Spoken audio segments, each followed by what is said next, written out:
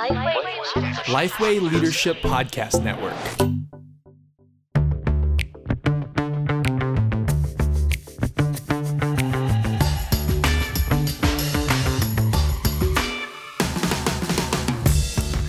Today's episode of The One Thing is part of a longer episode. If you haven't listened into part one yet, I'd encourage you to go back and have a listen.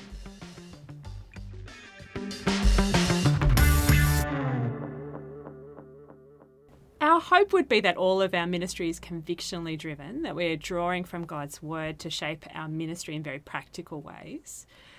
What are some of the kind of key convictions that get you out of bed in the morning, that keep you going on hard days, or keep shaping your ministry approach? What sort of thing? No, I think two things really, as I've thought about it. I think the thing that, at heart, I'm a modernist, not a postmodernist. And so it's just the fact that the gospel's true, I think, is the thing that gets me out of bed the most. Whether it's working or not, inverted commas, working, whether church is going gangbusters, or whether it's just, lagging or whatever, I think the thing that gets me out of bed in the morning is that I'm really convinced that Jesus actually rose from the dead, that the tomb is empty, and so you've just got to get to it. It's true. And so, what else do you do with that?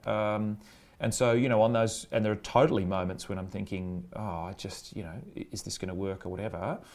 You just go, oh, well, has anything happened in the last week to make me think that Jesus hasn't risen from the dead? If the answer is no, then I guess just get up and do it. And I'm basically, unless they find the body, I'm just going to keep going.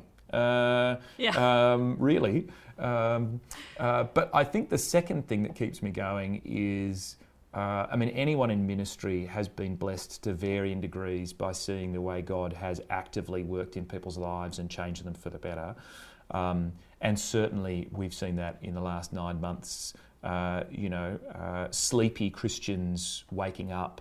As I said, a couple of people who weren't Christians at all at the start of the year become Christians.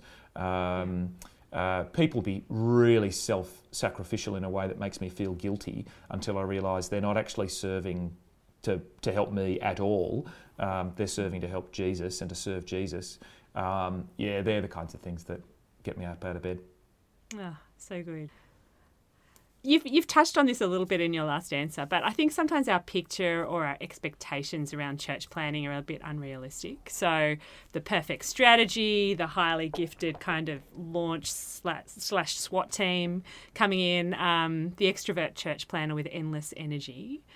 Have you noticed any of those kind of false expectations along the way, or have you noticed any gaps between expectations and reality for you? Yeah, sure. So, there are certain stereotypes about church planters and church planting, and I think I meet some of them. So, I think I'm an extroverted person, etc., and I've got lots of energy. It's just the way God's made me, and I'm really grateful for that. But am I some kind of strategic supremo? No, absolutely not. Like basically, a lot of that sort of stuff I'm very much learning on the go. It's part of why I'm so grateful for all the people that God has put around me, both within the network who can fill in those really significant gaps in my skill set, but also within the actual church itself. I'm not that hugely strategic person, but I've got a lot of help from people around me, which I suppose is a strategy in itself. It's realising, I'm not that great at that, so my strategy has to be get people who are good at that stuff. If anyone's listening thinking, I'm just not that person, the answer is, well, you may not be, but if there are people around you, hopefully, between the 2 or 3 or 10 of you, you'll actually all make one complete human being.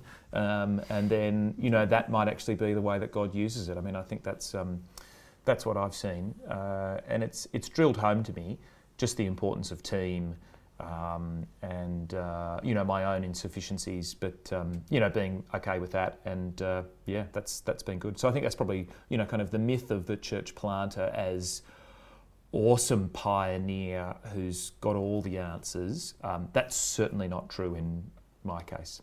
Yeah, and a great encouragement. Yeah. That it doesn't have to be this small percentage of highly gifted individuals. So, you only need to, I'm sort of 30% of a person. And that's, But that's okay. If you can find 70% to make up the difference, great.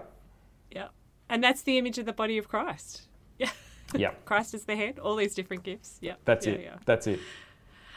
And along the way, you've been coached in church planning by Reach Australia. Yep. Anything you've found particularly helpful as you've been coached? Yeah, I think, so I have been coached, and Greg Lee has been my coach. Shout out, Greg, if you're listening.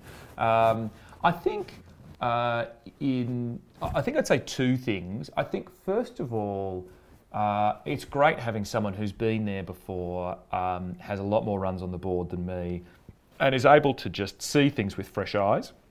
And I've just found that so helpful in asking questions. That is me being able to ask him questions, but also him asking me questions about, have you thought about this? And me having to go, oh no, I just really haven't. And so that's been a really helpful thing. But I think a second thing is actually just, it's not that I ever turned Greg into my sort of de facto counsellor, but there's always an emotional aspect to church planting. In fact, in ministry, I mean, he was my ministry coach actually before I planted as well. But it's great just to have a sounding board, just to have someone who's not in your context, who you feel like you can be maybe even more vulnerable with, perhaps. And I found that just really tremendously helpful as well. Yeah. Sounds great. Now, for people who are listening who are in a church that hasn't done a church plant yet, they might be just thinking, you've mentioned some of the things that can be downsides, or they might be thinking, oh, we're going to lose some of our key volunteers, our resources might be spread across multiple locations, so it can feel like church planting would be a bit of a sacrifice. Can you talk some more about some of the benefits to the main church of doing a church plant? Yeah, and I've actually been on both sides of the aisle on that, so I'm currently a church planter. But I've been on the other side where I've been pastoring in a church where we've sent. And I think what I'd say is, I would say that is right. Like, there is a grief, and there's no point soft peddling that. When you send people off, it's sad for both parties, because inevitably you won't see each other nearly as much, no matter how much you say you will. And so I think it's quite right to front up to that. And I think not only is it sad for both parties, I think it can be sadder for the sending church, because they feel like they're doing the more boring thing than the church planters. You know, the church plants, they're all going off on the really exciting thing, and you're staying at home. You know, it's a bit like, you probably feel a little bit more like, you know, the mum and dad sending their son or daughter off into the world. Out into the world, and they're all bright-eyed and bushy-tailed because they get to go to Europe, and you're just at home with the ticking clock. That's how it, that's an exaggeration, but I think that's how it can feel. But it's good to acknowledge that. And I think if you're the pastor of a sending church thinking about this, get ready to pastor your people through that and really acknowledge, and to use that horribly fashionable word, kind of validate their feelings, because I think it's true. But I also think, having seen it, it does actually, it's got a really vivifying effect on the sending church as well, because all of a sudden, you're missing 50, 80, 100 people, and that leaves everyone in the pews looking around at a whole bunch of empty spots going, oh, I guess we've got some work to do here then. Because if you're planting, particularly because you're full, a full building can be terribly deceptive. You can see your building with 200 people in it and think, oh, job's done. But of course, that's just the size of your building, fooling you into thinking that. This actually forces you to see that and go, oh, we've got to get to it. People within the sending church inevitably rise up to do ministries they never would have done before, and I've seen that too. So I think the two things, I've said this in a rather long-winded way, acknowledge the grief, don't pretend it's not there. Yeah, it's really hard, but it can also be really exciting for the sending church, and I think it's a win-win. Yeah, awesome, great encouragement. Now, often in the early days of a church plant, there's only one paid staff member, and there may be no visible women in paid roles, providing kind of examples and clear pathways for women into ministry. Is that something you've thought about at Trinity Church Mile End? How do you go about encouraging women to consider possibilities for ministry either now or in the future? Yeah, I mean, and certainly talking to women, I think they often feel shut out of the church planting space, often because they feel like, often with a new church, there's only money to pay one person, and coming from a complementarian framework, that's always going to be a bloke.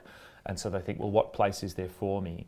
I think a key way of addressing that in a way that empowers both men and women is thinking that is getting away from that solo pioneer type A bloke church planter leader, that he'll do everything and have all of the solutions, and rather think, well, you'll have a sole pastor and he'll be the only one on the payroll, but he actually represents a much wider church planting team made up of engaged lay people who actually have significant responsibilities, which not only can be, but I think should be made up of both men and women.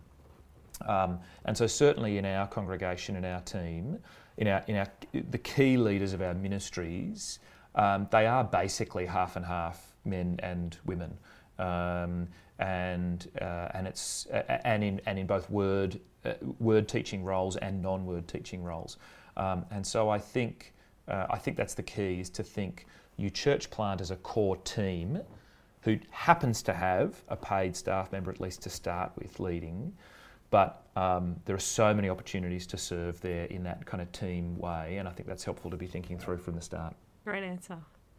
Well, it's been so encouraging hearing about Trinity Church Mile End and the 9 months that you guys have been operating as a church plant, a little bit longer as a congregation as well.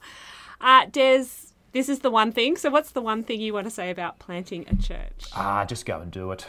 Just go and do it. And of course, that's a flippant thing to say, but I just, as I look at Adelaide, even if every single church building in our city were full, we still would have only scratched the surface of our population, and so we need more churches. And so, if you're even slightly interested in thinking about planting a church or being involved in that,